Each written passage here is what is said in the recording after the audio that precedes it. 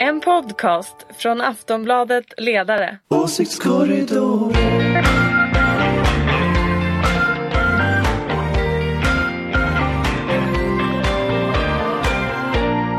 Hej och välkomna till Åsiktskorridoren. Det var inte så himla länge sedan vi hördes senast, men på grund av höstlov och praktikaliteter så spelar vi in redan nu. Det är onsdagen den 31 oktober. Och det har ju faktiskt hänt ett och annat sedan vi träffades sist i fredags.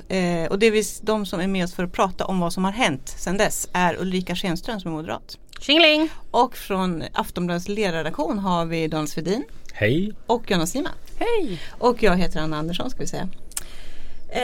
Men det som har hänt sen sist är ju att i måndags så kastade Löfven in handduken. Det var väl ganska väntat, eller? Ja, det får man väl säga. Ja, det var väl ingen som ingen blev annat. förvånad. Nej. Men då valde talmannen Andreas Norlén att inte ge sonderingspinnen till någon annan, utan han behöll den själv. Och sa att nu ska vi ha gruppsamtal som man då genomförde igår. Som en redig 70-talist har lärt sig grupparbete. Precis, vi började på han är lekis. ju född 73 och jag 72. Jag kände igen det direkt. Nu kommer hela havet stormar, och sen blir det viskleken och mänglära. Hej matematik!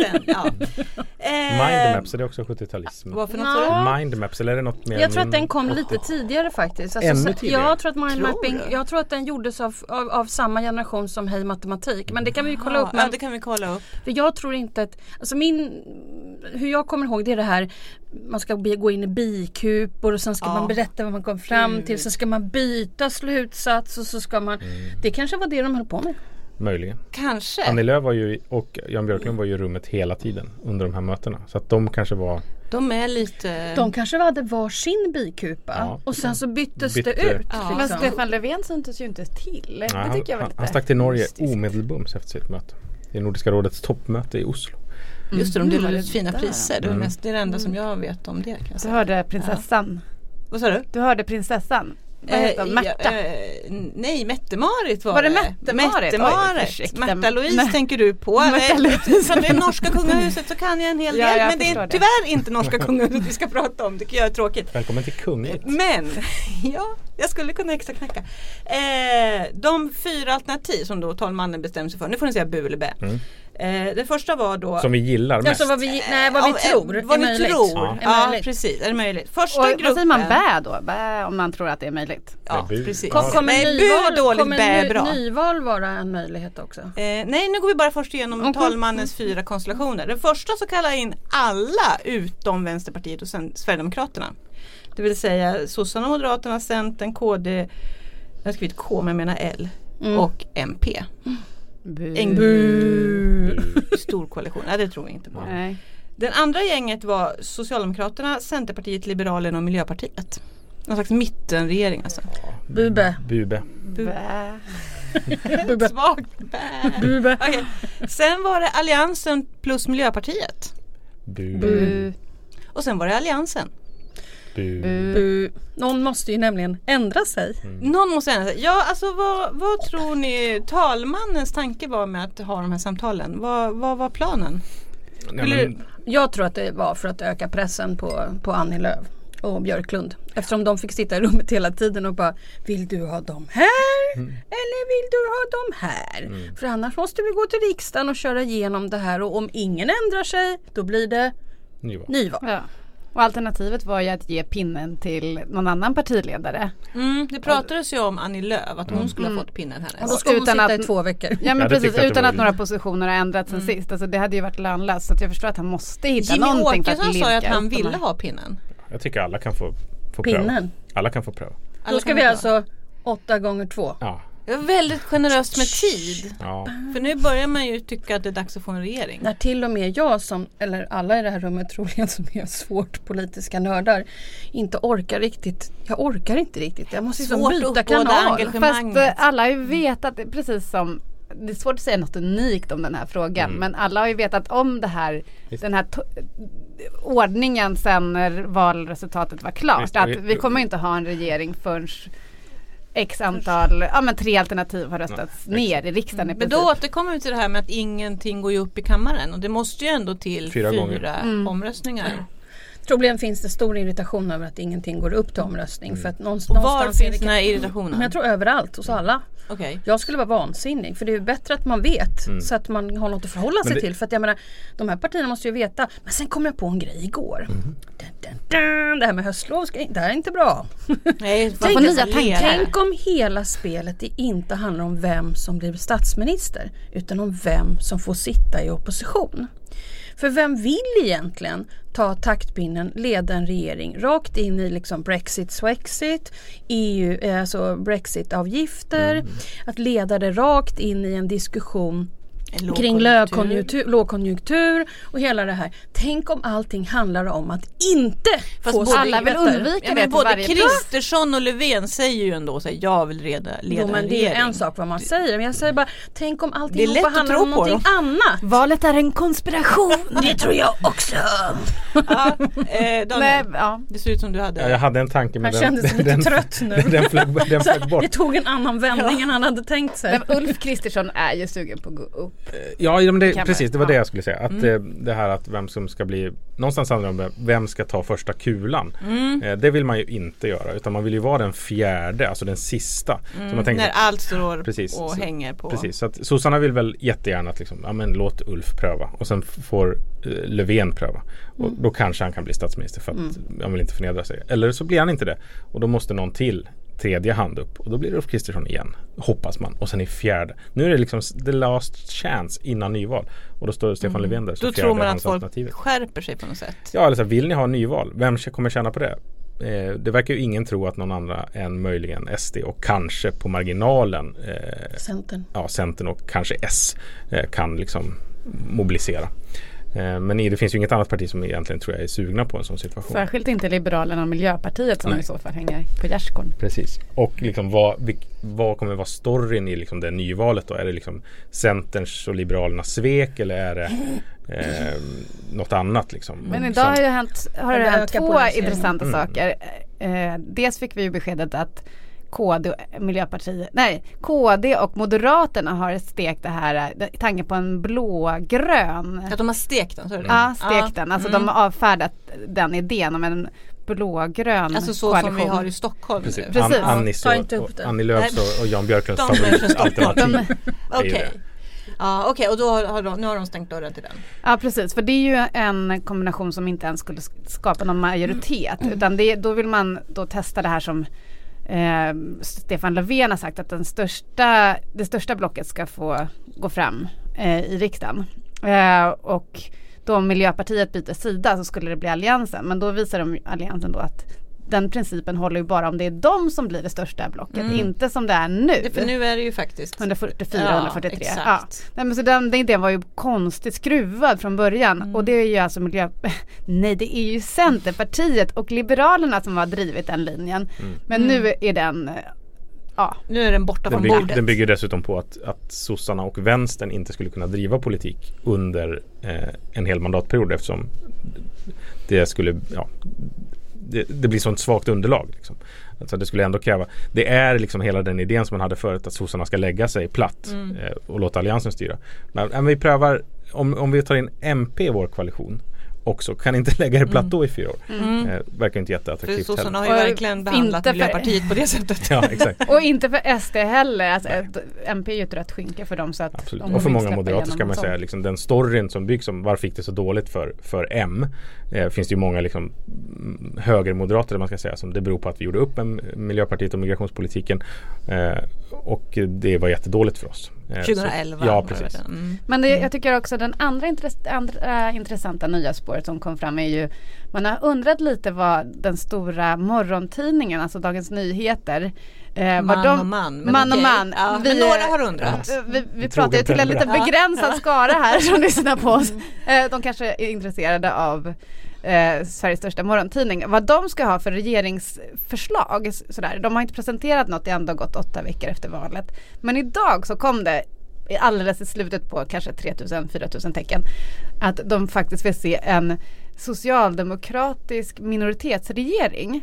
För det vore bästa sättet att få liberal politik, menar de. För att då Socialdemokraterna har trots allt visat att de inte raserar landet och att C och L då kan kohandla mot mitten. Precis. Men jag tror att det handlar enkom om egentligen bara att hålla SD så långt borta som möjligt. Precis, det är ju det.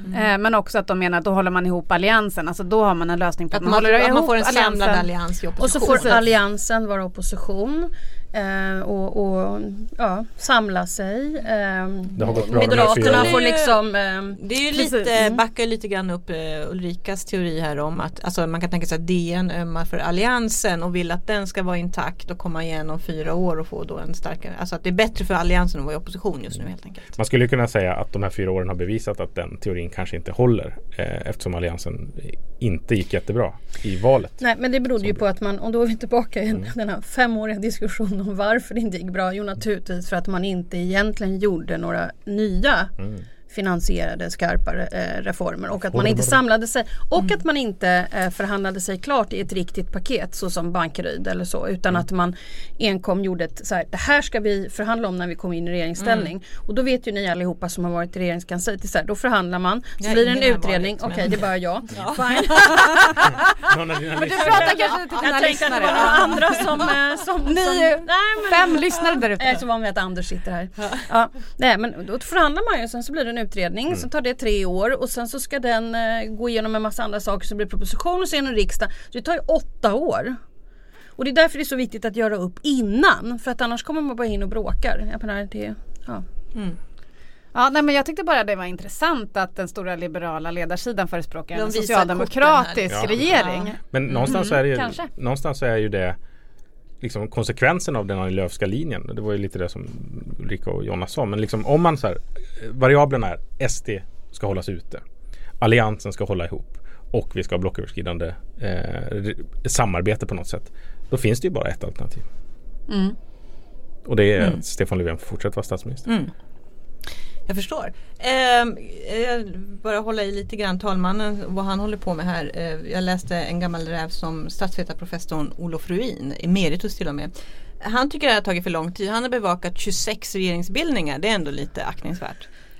Han tycker att det här tar för lång tid och att nu borde talmannen forcera det här lite grann genom att tvinga fram omröstningar i kammaren helt enkelt. Ja, men jag är lite mer om Ulrika pratar om liksom, ett rosa skimmer om grupparbeten, så jag drömmer mig tillbaka till den här katederundervisningen när läraren pekade med läraren pekar med hela så här, pekpinnen handen.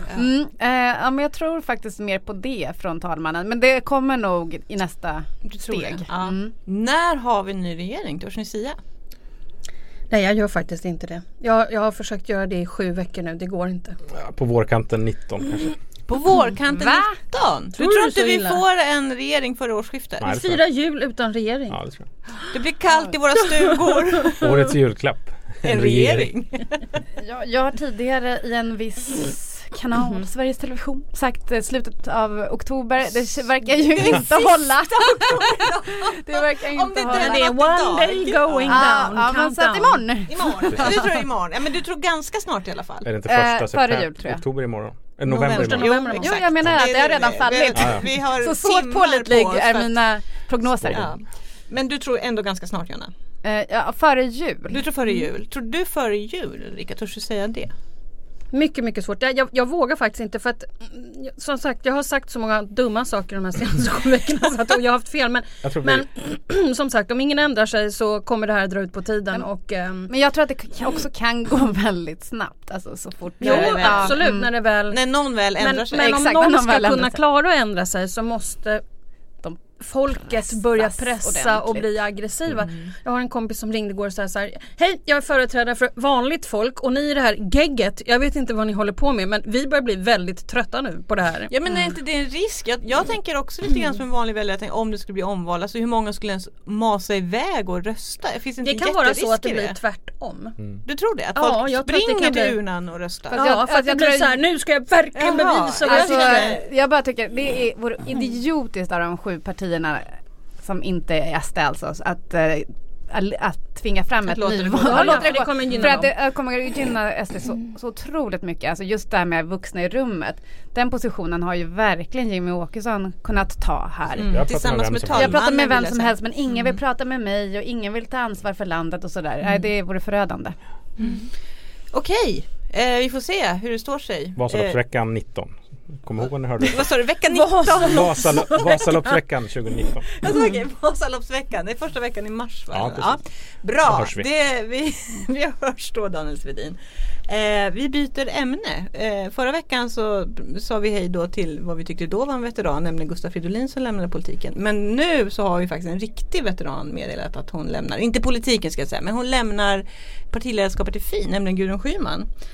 Efter 11 år så lämnar hon som partiledare, men hon blir kvar i partiet, hon blir kvar i lokalpolitiken i Simrishamn där hon väl representerar partiet. Överlever Fi att Schyman slutar? Jag tror inte det.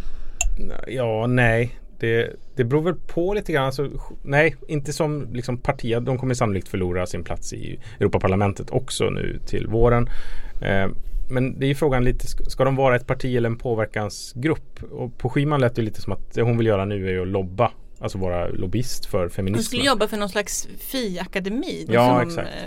Jag tycker att det låter väldigt lätt. Precis. Som någon sorts utomparlamentarisk påverkansgrupp och liksom kanske liksom och någon sorts tankesmedja eller medieproducent. Men liksom som parti tror jag deras saga är all. Jag tänkte ett snabbt test. Kan ni nämna 3 andra företrädare för FI? Hon som har åkt fast för massa konstigheter. Kawasa. Victoria Kavesa. En. Gita. Ja, Gita Nawabi. Hon är nya ordföranden. Och sen så nämnde ni ju hon som sitter i Europaparlamentet. Precis. Rosa. Soraya. Okej, men vi smödar. Det kanske är... Jag kan en till. Okej, du kan en till. Jag tror hon heter Anna Rantala Bonnier. Och Blanco också. Ja, Sissela Nordling Blanco. Titta, nu rasslar det till. Alltså jag kan bara ett ord eller ett namn. En stavelse, men sen så fyller Daniel. Men det kanske säger någonting om FIs ställning. Men var det inte konstigt att inte FI kunde kapitalisera? Det här är fler än vad jag kan säga i Centerpartiet, ska jag säga. Nej, okej, nu ska vi inte bli men du har alltid varit lite mer rosa. Det blir jättetråkigt på dem, vi ska sitta och rabbla namn. Så vi ska inte testa, vi kommer testa Daniel efteråt. Vi kommer förhöra honom på centerpartister. Men var det inte konstigt att vi inte kunde kapitalisera mer på MeToo? Alltså göra bättre valrörelser? Det håller jag helt med om. Framförallt inte bara MeToo utan det som kommer efter MeToo. Jag menar, alltså, jämställdhetsfrågor kommer ju vara enorma med tanke på att unga kvinnor dominerar högskolor och universitet. Det kommer vara framtidens kvalificerade jobb. Bla bla. Jag kan dra enligt, det var väl en exit poll vid valet som SVT gjorde där jämställdhet kom på 3:e plats. Väljarna skulle rangordna vilka frågor. Och den viktigaste frågan för unga... Ja. Frågan är vad man lägger i det där med jämställdhet. Det är ju som så här, om folk säger att invandringen är den viktigaste frågan, då tänker man ju ofta så att men då det beror på att de är typ SD. Det här gynnar SD. Men när jag jobbade på SOM-institutet och liksom satt och kodade grejer, så var det ju folk, även som hade skrivit så här, öppna gränser kodas ju som invandring eller liksom. Så att frågan är vad man lägger i. Vad betyder jämställdhet liksom? Vad är det för någonting? Och är det att man tycker att men hela den här debatten som dök upp efter Köln med tafsande invandrare på stadens torg liksom. Det är, om det är det man tycker. Så du tänker liksom, att många som liksom sa så här, vi måste stoppa män, utländska män som kommer hit för att tafsa på våra svenska kvinnor, så blev det att de var intresserade av jämställdhet. Jag är inte säker på det, men det kan ju vara så att men sen tror jag också att Centern, alltså Annie Lööf har nog vunnit en del borgerliga väljare just på att vad hon gjorde i slutet på valrörelsen var ju att prata lönenivåer. Sen tror jag faktiskt att Socialdemokraterna stoppade ett visst flöde från Socialdemokraterna som var just kvinnor genom att ta den där, sen kan man tycka vad man vill om den är kvinnofientlig eller inte, med den här familjeveckan. Så att, och de tog ju även väldigt öppet en strid mot SD. Alltså sossarna, det var abortfrågan. Ja, verkligen. Och det har ju Sverigedemokraterna sagt själva enligt deras valanalys att det var just kvinnofrågan som de kallar det, som var sänket här inför. Så det var helt enkelt att de andra partierna var för bra för att FI skulle kunna... Ja, nej, men jag tycker att FI utnyttjade också, om man tänker att MeToo är liksom katalysatorn till någon sorts jämställdhetsdebatt, så handlade ju den rörelsen, man ska säga, alla de här uppropen var ju centrerade kring arbetsplatser, att det handlade väldigt mycket om arbetslivet och villkoren på arbetet, liksom i undertexten så här, att människor med osäkra anställningar och liksom i prekära situationer blir tafsade på och folk beter sig som svin mot dem. Det FI gjorde strax innan valet för att de hade rekryterat Anneli Nordström som var liksom Kommunals ordförande. Där har vi en till. Precis. dock chikanerad, liksom fick lämna efter granskningar som Aftonbladet gjorde. Men är ändå liksom en politiker som kan bevisa att jag har genom min gärning lyft kvinnors löner. Jag har varit med och liksom fixat så att undersköterskor får mer pengar och massa sådana bra grejer. Att Fi inte låter henne vara en tydlig liksom, kommunikatör under valrörelsen tycker jag är jättemisslyckande. Och strax efter valet så gjorde också Fi en liten löjlig lista på hur deras drömregering skulle se ut. Och där var inte ens hon med liksom, som arbetsmarknadsminister eller någonting. Så att de gjorde en liksom, drömrekrytering som de inte ens de hade ganska goda förutsättningar som de var lite kassa med att ja, men jag tror också i utländsk media så beskrevs ju det här valet i Sverige då som ett ödesval. Och det var kanske många svenska väljare som kände så också att det står liksom mellan det blev ju framförallt ett val för eller mot SD nästan.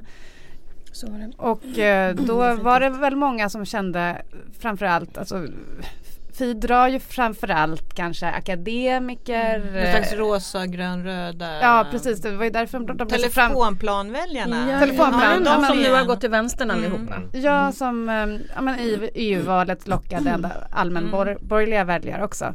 Och i det här valet så kände man kanske inte att man kunde kosta på sig att rösta på sin favoritfråga utan faktiskt välja någon slags block. Så att jag tror att det kan vara en delförklaring. Men jag håller även med om att de har misslyckats lite att tränga igenom bruset för att jämställdhetsfrågor och kvinnofrågor var ju verkligen ett stort ämne inför valet som väldigt många... Det kändes inte så före valet tyckte jag, men jag blev ändå överraskad när väljarna svarade. Ja, men den här bortfrågan hos SD blev ju stor till exempel och men MeToo låg hela tiden som en och puttrade i botten liksom, på valrörelsen. Men om vi går tillbaka till Gudrun Schyman då, vad blir hennes politiska arv? Hur kommer man att minnas henne? I politiken, det låter igen som hon är död. Hon lever fortfarande. Hon var en strålande debattör. Alltså det var ju en fröjd att lyssna på henne även om man inte håller med. Så det är få som kan... Alltså man pratar om svada, det låter lite negativt. Men det är ju underhållande också att lyssna på henne även om man som... inte och att hon lyckades prata över partigränser. Jag menar hon var ju ändå, eller fortfarande är kamrat med Carl Bildt. Det kunde man inte, alltså hon var inte bara sådär arg och aggressiv utan var ju ändå en ganska positiv röst får man ändå säga. Hon var ju en av liksom få politiker idag som fortfarande liksom syns i media som verkar tycka att politik är roligt och gör det liksom glädjefyllt. Alla andra verkar ju så oerhört plågade av att man kan tappa sin position och så är det bästa man sitter still i båten och ser plågad ut. Och sen ska man inte liksom underskatta, alltså det är klart att hon är, jag tycker det är så svårt att säga feministiskt initiativ. Jag snubblar på det hela tiden. Kan också ligga dem i fatet. Ja, precis. Och de kan ju inte stava till det heller själva i en valannons 2010. Men hur som helst, man ska inte glömma att det var ju som Vänsterpartiets ledare som hon liksom liksom resan bort från kommunismen och lyfte partiet till det tredje största i landet. Jag tycker att det var ett misstag att hon lämnade Vänsterpartiet. Valet 98 fick Vänstern 12%. Det har de inte varit i närheten av till dess. Nej, precis. Och där liksom... Utom vid telefonplan där de har 23. Och i Norrbottens inlandskommun där de har 47. Den liksom... En mycket skicklig vänsterpopulist får man ju säga. Och sen var ju förutsättningarna rätt på slutet av 90-talet liksom, efterdyningar av 90-talskrisen. Men liksom att hon lämnade V har väl gjort att hon inte riktigt har fått den plats hon förtjänar. Eller den plats hon... Kommer ni att sakna henne i politiken? Ja, men just ifrån, jag tror hon kommer finnas kvar som debattör. Det är klart att hon kommer vara... Det här är ju en människa som inte kommer försvinna från scenen. Hon kommer bli lite som Veronica Palm också. Alltså så här, eller den typen av så här, avsatta politiker. Eller typ Ulrika Schenström. Dyka upp i poddar och i Aktuellt studier. Så vi kanske inte får en chans att sakna henne. Men jag tycker också att hon symboliserar också någon slags lite kanske gammeldags politikerideal eller politikertyp som inte längre finns. Alltså idag så är våra politiker ofta väldigt mycket karriärsmänniskor eller sådär perfekta. Alltså Busch Thor eller Annie Lööf, alltså de har alltid haft högsta betyg och de har har lyckats med allting, liksom familjeliv, akademisk examen, toppjobb. Medan Gudrun Schyman, hon var ju ändå en människa. Ja, precis, som människor kunde känna igen sig i, att man misslyckas, man reser sig igen. Och, ja. En erfarenhet av livet. Jag vill då inte bara ingen misstänka att jag menar nu Ebba Busch Thor eller Annie Lööf. Jag bara varning, det är inte det jag menar. Men jag brukar vara väldigt, väldigt försiktig med människor som är för perfekta. Du vet, allting är bra. Man har en perfekt familj, allting är bäst och sådär. Då brukar jag tänka så här, det här är en seriemördare. Undrar vad som finns i källaren. Därför att det finns nämligen ingen som är perfekt. Och jag tror att vi kommer att se under de närmsta 5 åren en viss skillnad på vilka politiker vi kommer att börja välja.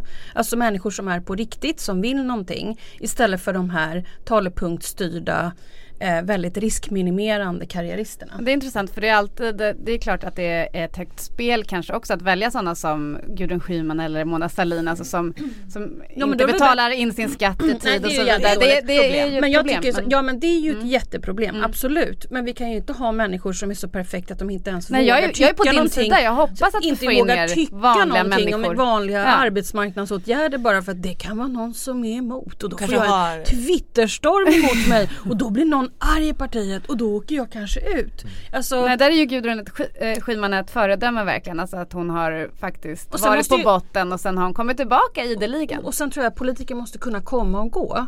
Jag menar, du måste kunna vara politiker och göra dumma saker. Då menar inte jag att man gör aktiva kriminella saker här nu, utan har ett normalt privatliv som vi alla.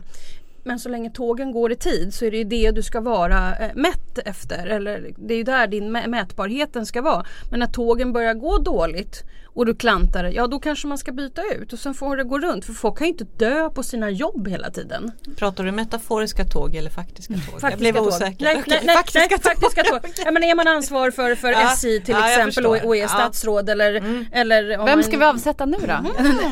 För att de inte går i tid. Nej, men ni förstår ju, jag tänker. Det är ju det som du ska bli mätt efter. Sen om du byter fruar, nu tänker jag lite grann på Boris Johnson här eller vad man håller på med. Ja, men byta fruar har vi förståelse för i det här landet. Ja, det beror på hur man gör det, tror jag. Vi har inte sett det än kanske. Men, nu känns det som att det är någonting vi får ta när vi har stängt av mikrofonerna kanske. Eller ett helt avsnitt.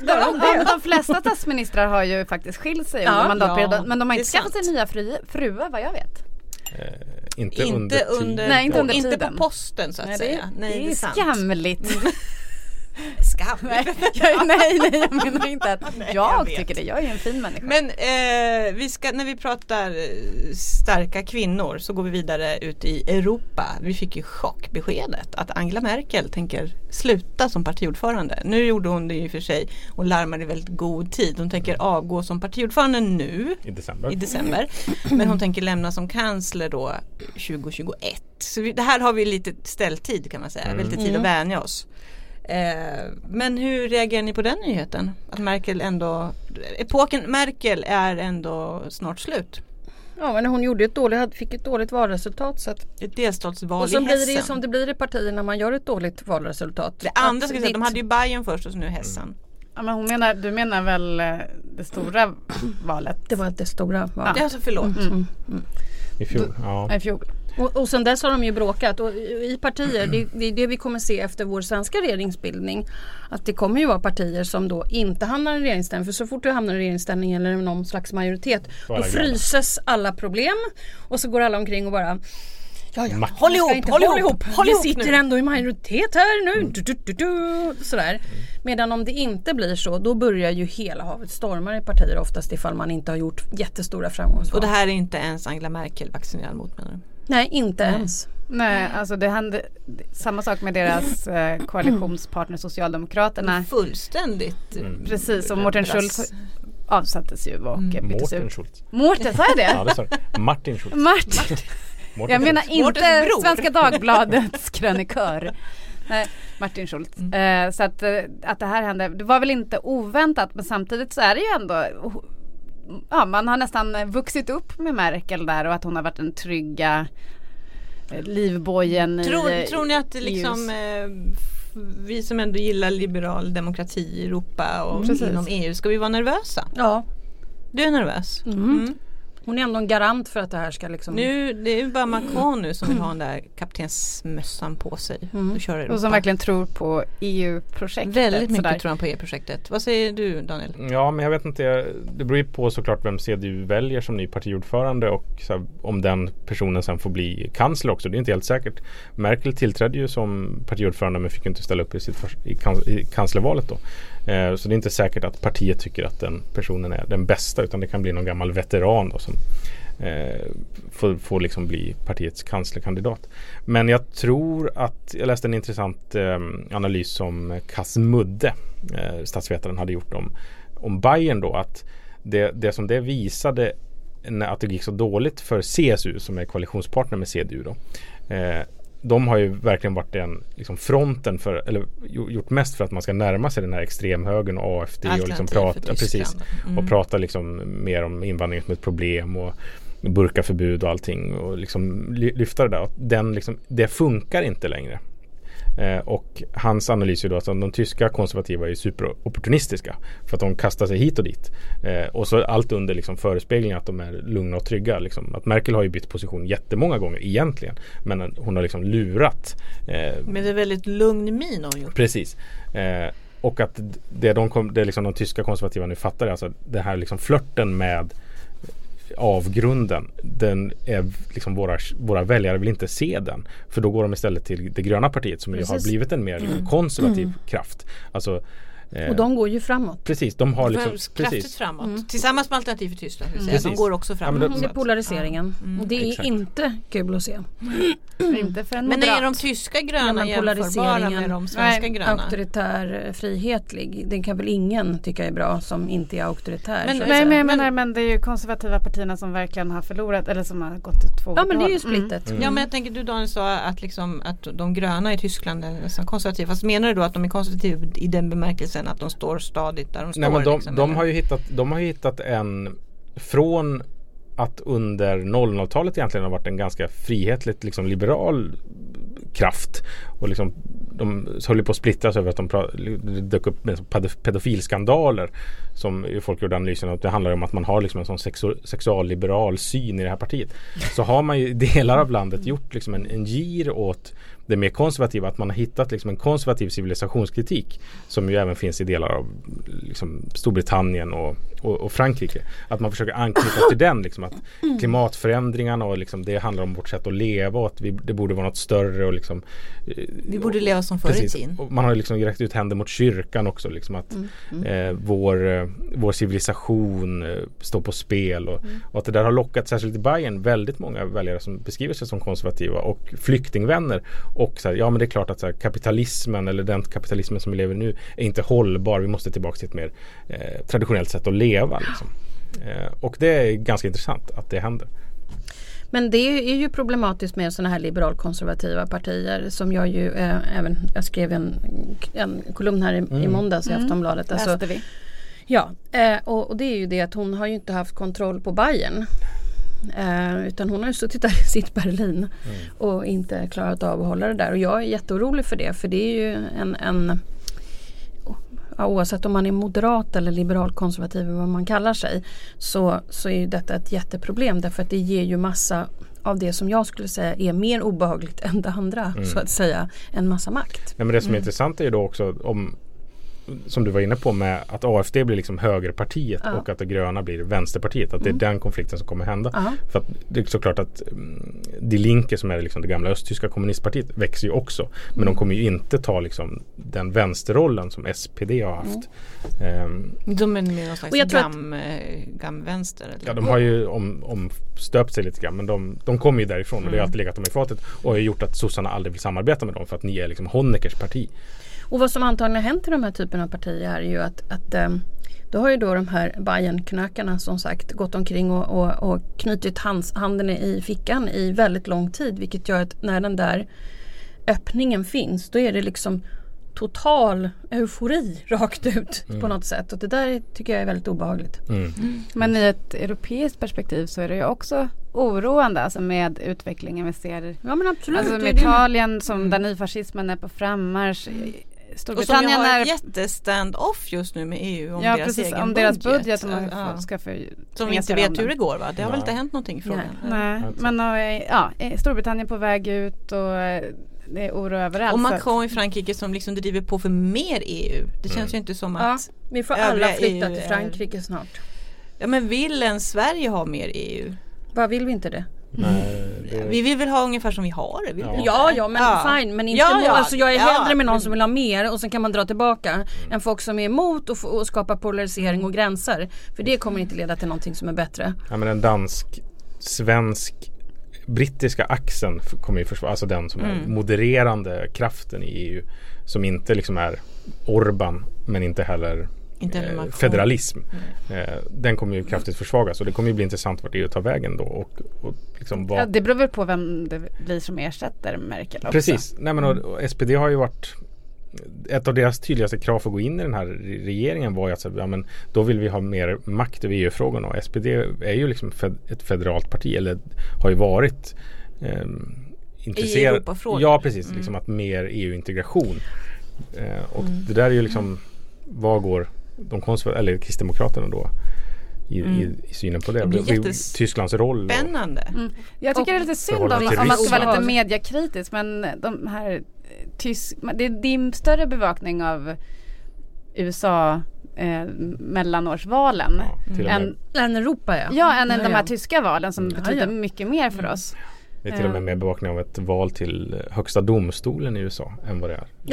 Och det är som första nyhet överallt. Visst, och på Agenda i söndags till exempel, det stora politiska magasinet SVT öppnar ju också med mellanårsvalen i USA. Inte någonting om Tyskland eller skärper agendan. Skärper. Inte bara om, men alltså mer info om Tyskland. Kan skärpa. Ja, men även det som pågår i Italien skulle man gärna vilja. Alltså trenderna i Tyskland är trenderna som kommer hit och redan är här. Ja, just.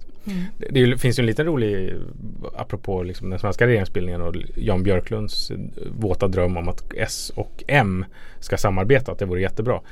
Det vi ser i Tyskland är ju att den konstruktionen inte har varit jättelyckosam för Stefan Löfven ser och lär. Ja, och sannolikt Ulf Kristersson även Ulf Kristersson, precis. Som skulle ju vara den juniora partnern om man nu skulle tänka sig att men den har ju verkligen gynnat ytterlighetspartierna som man kallar. Ja, det har inte gått så bra för dem, den koalitionen, det kan man ju säga, de partierna.